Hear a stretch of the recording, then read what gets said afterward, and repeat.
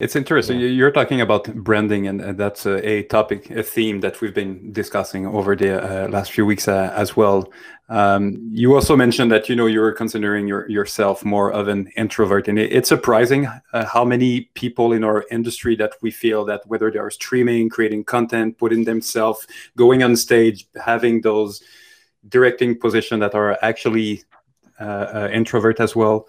And for those that might not know what, it's not that you're shy, it's just that I've read this great description that was like, yes, that sounds exactly how we feel that extrovert are going to start with a average, level of energy, and the more they interact and talk with people, the more energized they're going to become. Introvert is the opposite. You start with your energy tank is filled, and the more you interact with people, the more it depletes, and at some point, like, okay, I just need to go alone for a few hours, and I'll be back. You'll be fine.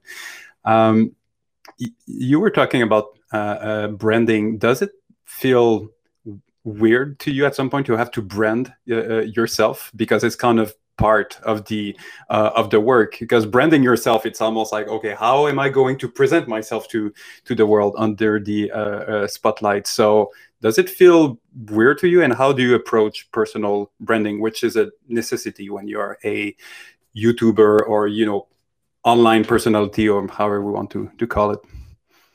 Yeah, it's definitely weird. It took a lot of getting used to and like figuring out.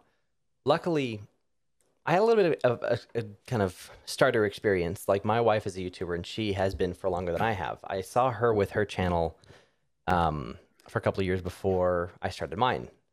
And so we had actually, but I was helping and being useful.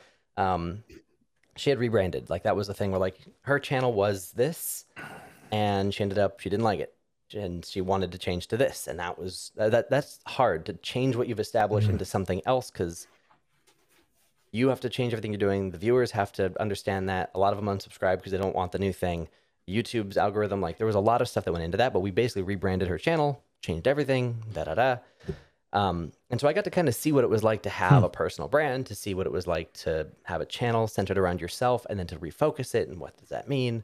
And so when I started my channel, it was with an understanding of like kind of how to like draw a line between this is my personal life that I don't share, and then this is the personal life that you get to know, and then this is everything else that I'm just going to openly share. And you kind of have those levels. Obviously, like we actually tried travel vlogging for a while when I quit DreamWorks and we went into travel. We tried to be travel bloggers, and that was the thing to do back then.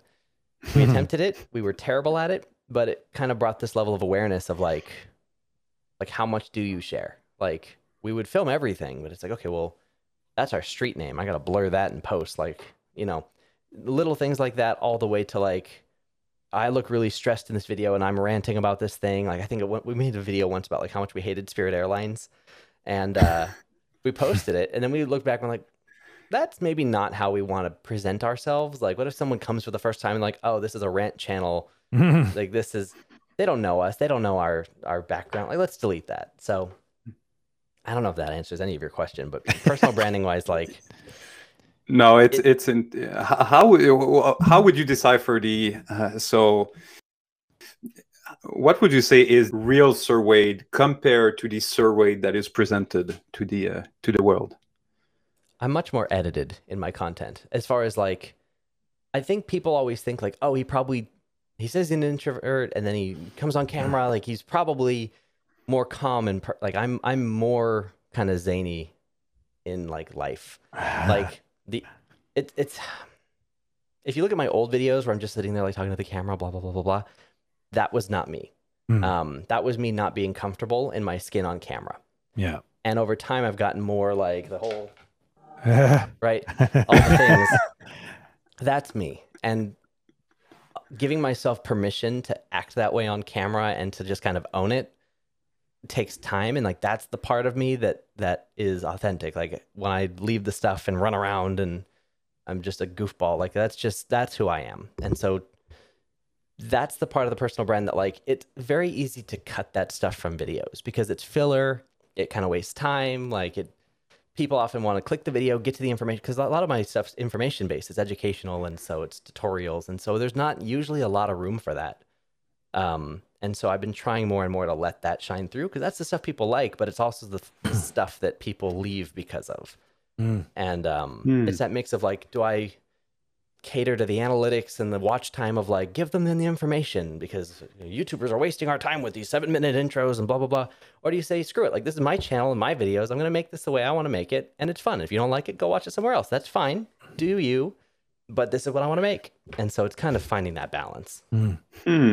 It's interesting that it started almost as a, not a fake shy version of yourself, but, a very contained version of yourself. It's actually as you getting more comfortable with the medium, the process, getting in front of the camera and all that, that you actually allow yourself to present.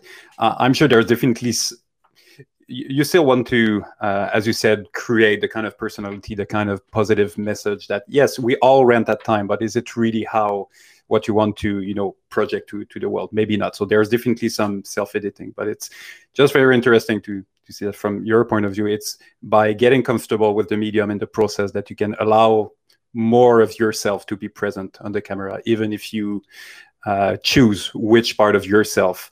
So it's still super genuine. It's just that you get to decide which genuine part do you put out there and which one do you leave on the side because you feel that it doesn't represent your brand or what you want to share with the world.